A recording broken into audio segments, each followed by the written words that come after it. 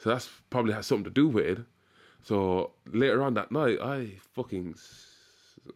went ham.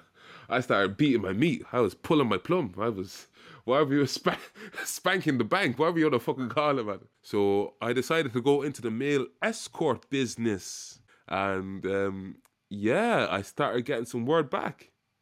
Getting some word back. But the thing is, I had only ever gotten word back from men. Fucking men.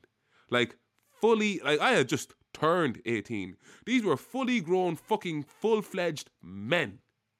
They wanted to clap cheeks, man. They actually wanted to clap cheeks, man. And even scarier, they wanted to clap my cheeks, man. Like, they were, holy shit. Like, I was actually kind of scared, but at the same time, I was like, sugar daddy?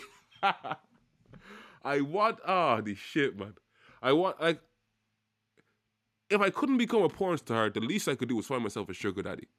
But I would never show my face to a sugar daddy, and I would never actually meet a sugar daddy personally, because if I met a sugar daddy personally, guess what I would have to do? I would have to suck some dick, and I would not be sucking any dick anytime soon. Fuck no, okay? Maybe for the right price, but that's a different story.